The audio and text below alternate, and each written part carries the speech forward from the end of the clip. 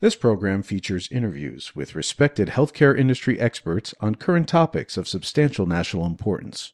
Your host for the program is David Introcaso, a DC-based healthcare policy analyst and researcher.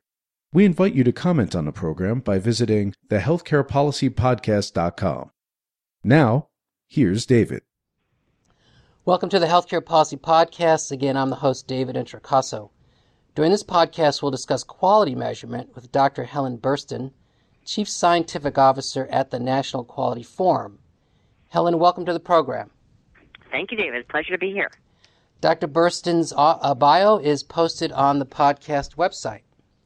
On background, there is universal agreement concerning the importance of effectively and efficiently measuring quality in healthcare.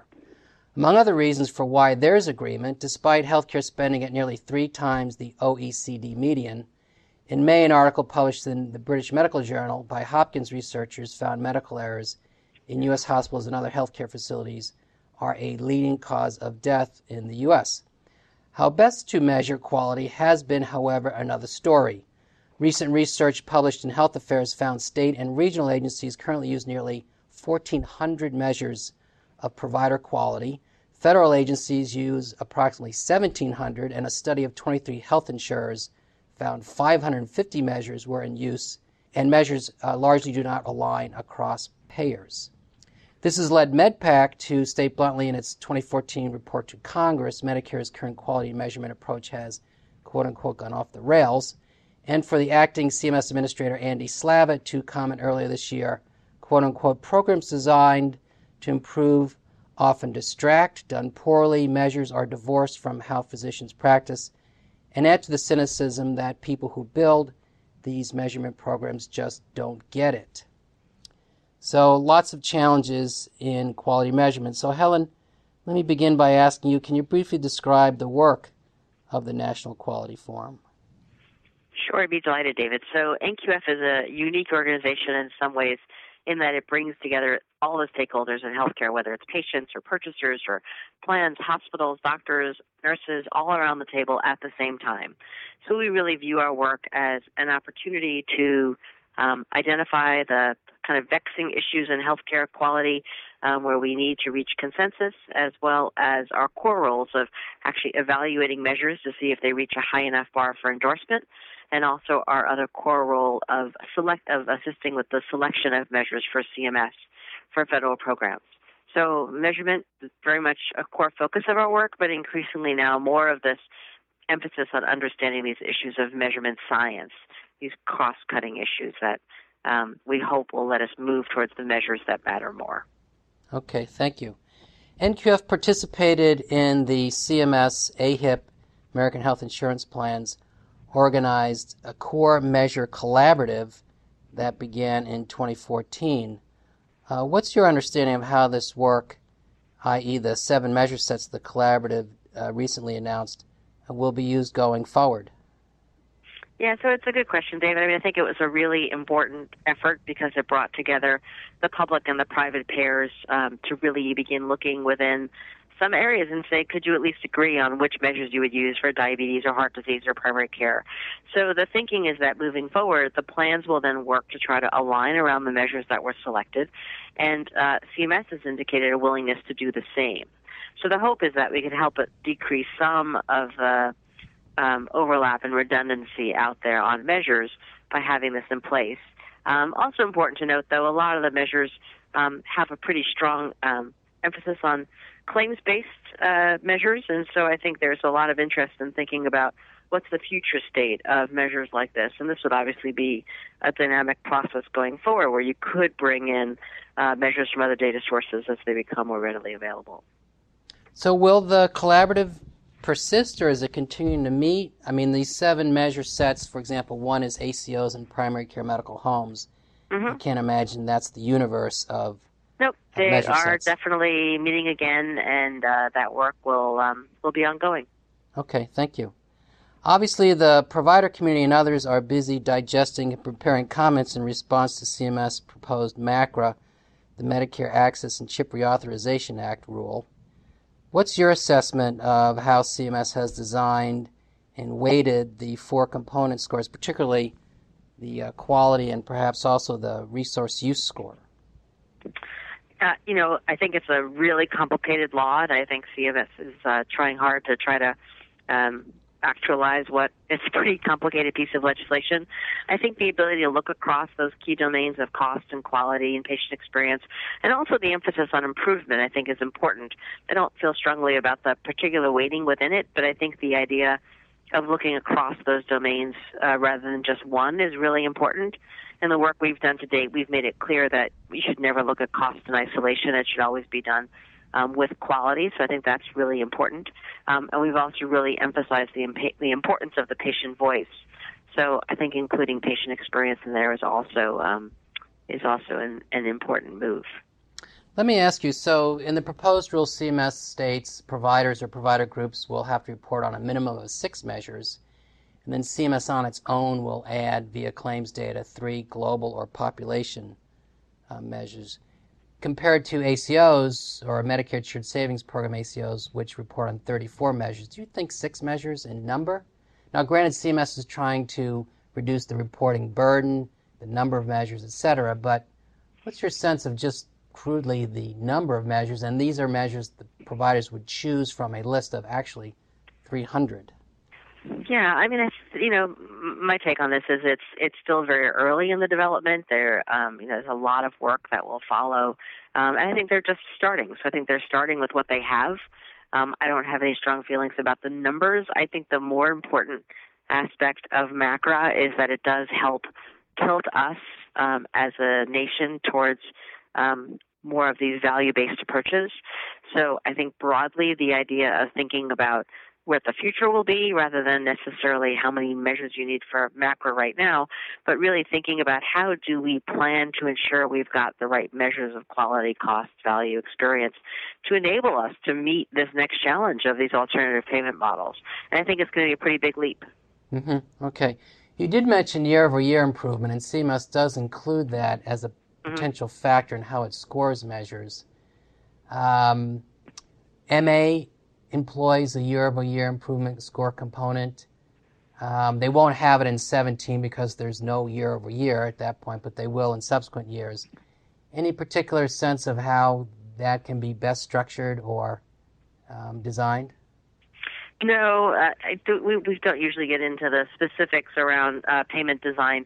I do think, though, the ability for us to start thinking about how we move forward and look at the trajectory of improvement rather than just an absolute score, I think is an important consideration, particularly for some providers who may not perform as well. The opportunity to actually reward their improvement, I think, is really important. Right. This gets at, is it fair to compare providers working in high versus low socioeconomic status communities? Let me move on. Speaking of SCS, your organization has done a great deal of work regarding risk-adjusting quality measures for sociodemographic factors. The forum published a 100-page report, I think it was actually 99 pages, on the topic in August 2014. How do you see this subject going forward, or what progress do you believe has been made since you published your report on this front? I think in many ways it was a seminal report. I think it's something we all talked about for a very long time. And I think the opportunity to actually have people really dive deep into the topic, lay out what are the real concerns with adjustments, the concerns with not adjusting, I think has added just to open the dialogue and the debate about a topic that's really important that just wasn't talked about. I think where we ultimately landed was a reasonable place, which is that if you're going to include any of these socioeconomic or other demographic factors in your model, you've got to have a conceptual basis for it, meaning there's some logical reason why those things are put in your model for an outcome, but also you have to be able to have empiric analyses that show there's an effect. And I think that's where we are as part of our process so far. I think there's been a lot of work done in the last year to find better variables to get at socioeconomic status in particular. So we've seen the evolution of the indicators that are being used for SCS being able to increasingly get down to the census block and 9-digit zip code level. And also I think really a growing understanding of how the SES factors interact with the patient versus the hospital. And I think we're still in play. We're about halfway through our trial period. But at the same time, I think overall the community is learning together. And I think we've demonstrated the importance of getting better variables. And I think also the importance of really understanding the effects of these variables. But at the end of the day, we need a level playing field. And, if that can't be accomplished through adjustment, and that is a possibility, then I think there are other really important opportunities, as we talked about in our report, of, even doing the approach that's currently in legislation on the Hill, which at least compares hospitals within like categories of those who have similar proportions of patients who are dual eligible as the comparison group for the program. So, I think there are many opportunities. There's also ongoing work at ASPE, the Assistant Secretary for Planning and Evaluation, of looking at all the different potential approaches through payment, through measurement, to look across the array of federal programs and think about how best to address this issue. But the most important thing that's changed, I think, in the last 18 months or so since we did that work, it is now really part of the dialogue. And I think there is a real effort in trying to figure out a path forward. I'm glad you mentioned ASPE because their report's highly anticipated. It's due this fall, correct? Correct. Okay, one follow-up on this. I'm assuming that the reason we're doing this in part is to reduce disparities in care. If we're risk adjusting better for, say, low-income patients, then we don't have an adverse selection effect or other problems, and therefore possibly lower SCS patients get more timely, appropriate care, and that reduces disparities. Is that a logical assumption or conclusion? I think that's one piece of it. I think that we certainly want to ensure people have access, and so if we are disproportionately hurting those in the safety net, that's not the intent. And so the question is, what's the best mechanism to ensure that they have that information? At the same time, though, one of the other pieces of the recommendation we put forward is we do recognize the concerns that were raised, that if you adjust for these variables, essentially you have the potential for masking the disparities that may be present. And so one of the things we've required as part of the work we're doing is that if a measure is adjusted for sociodemographic status, they have to provide the specifications that allow you to also stratify the measure so you can see what those differences are while creating that level playing field. Okay, thank you. You did mention patient-reported outcomes. This is the PRIMS and PROMS issue or question. So these would be patient-reported experience measures and patient-reported outcome measures. In performance measurement, you frequently hear the phrase, it's not what's the matter with the patient, it's what matters to the patient. So this gets at these measures. And this also addresses this issue of patient-centeredness care or patient-centered care. What progress from where you sit are we making in developing measures that assess what matters to the patient? I think we're making huge progress. I think this has probably been the biggest shift I've seen in the last couple of years, is a real embrace that the patient voice is important and needs to be part of the fabric of what we're doing in terms of measurement and improvement. We did some work a couple of years back now, funded by the federal government, where we really went through the process of thinking about what would it take to develop a performance measure based on a patient-reported outcome measure. And since then, we've seen real movement. We've seen many more of these measures submitted to us through the NQF evaluation endorsement process. We also have a new initiative called the NQF Measure Incubator, where we are trying to go out there and facilitate gap filling of some key areas that have remained unfilled for a while. And I'll tell you, one of the initial highest points of interest has been patient-reported outcome measures. So we're doing work currently with Patients Like Me, a group in Cambridge, where we're able to think about how we can incorporate the patient voice all the way through the process. We've got a couple of incubator projects focused on a couple of key conditions, such as patient-reported outcomes in COPD. In my discussions with many of the specialty societies and surgeons and others, this whole area is one that I think is especially exciting because it resonates with patients, certainly, but it also resonates with clinicians. I think there's something really remarkable about seeing the percent of improvement, for example, something we don't always get to see as a result of the care we've provided. So I think we're trying to figure out where is that sweet spot of ensuring the voice of the patient is included. It's not overdone, obviously. We don't want to tax patients to have them be the source of everything, but there are many things for which you're only going to get that information directly from the voice of the patient. Like, are you in pain?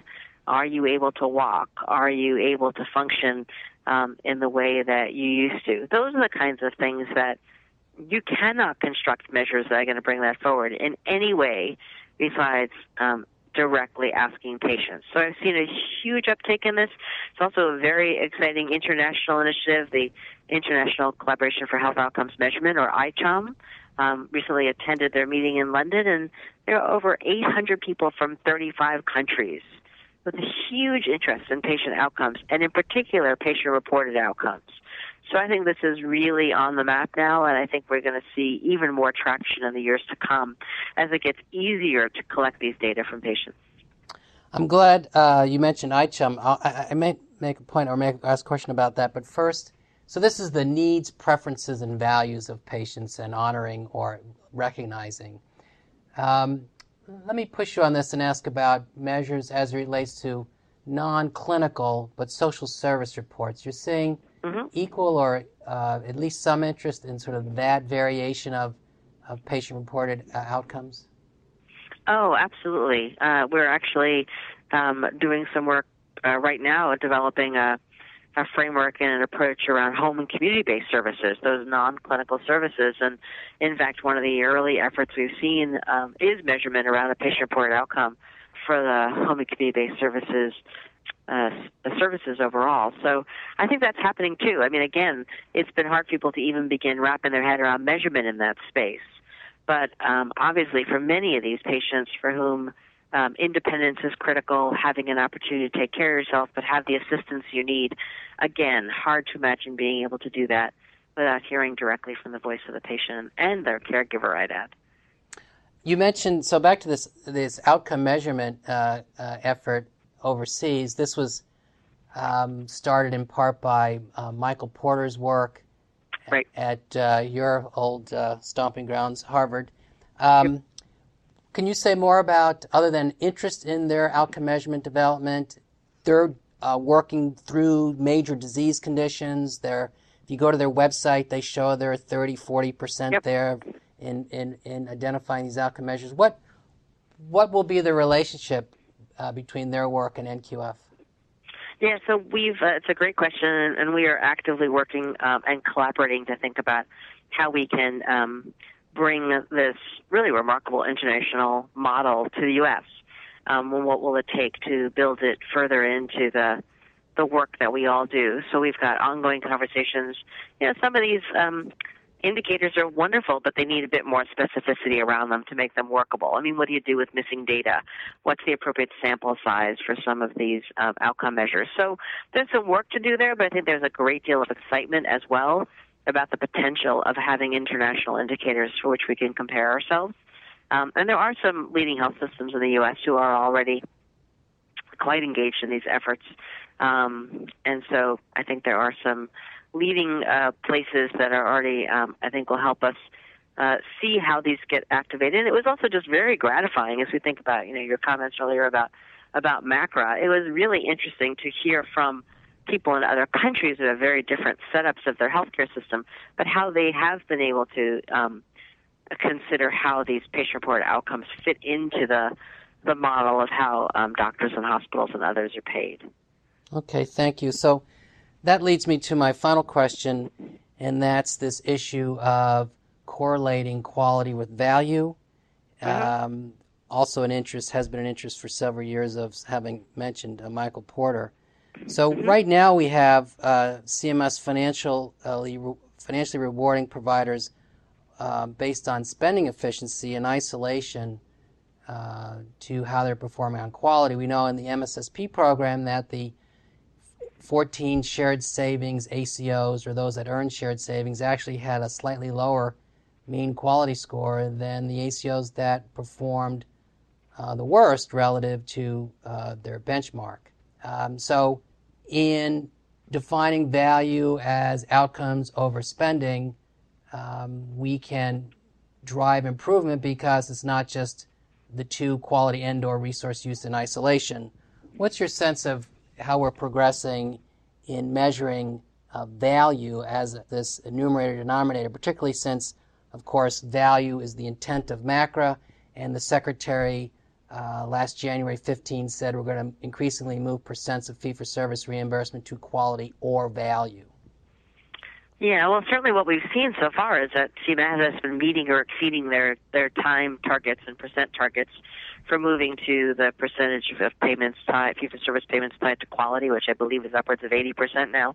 And CMS recently announced that they already have reached their 30% alternative payment model threshold for 2016. 16, right. Right. So I think we are on that path. I think one of the issues is going to be, do we have what we need to take that next leap? And so I think this whole issue of how we link cost and quality is going to be even more important. And you're right, these issues of looking at cost alone is never preferred. And we actually just, we did some work a couple of years ago, funded by the Robert Johnson Foundation. We laid out some different approaches you could take to linking cost and quality. And actually the paper was just published at the end of May on Medical Care Research and Review. But it does, there are some really interesting questions we need to grapple with. For example, do you only look at costs once you've reached a threshold of quality? Do you look at them side by side?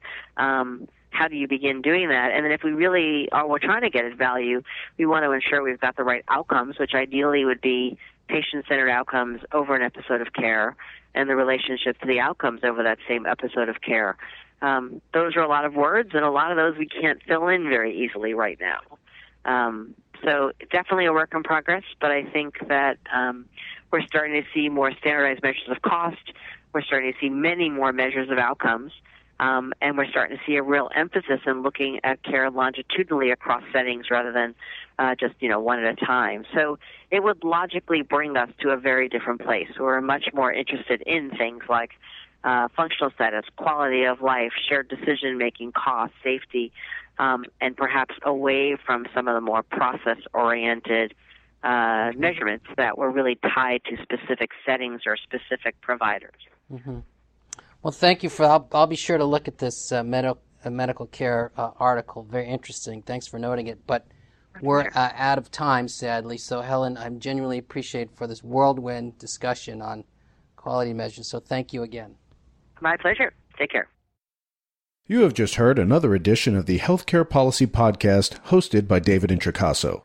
To comment on this program or others, to see information about upcoming interviews, to suggest a program topic, or to hear an archive program, please visit our website, thehealthcarepolicypodcast.com. Thank you for listening, and please listen again soon.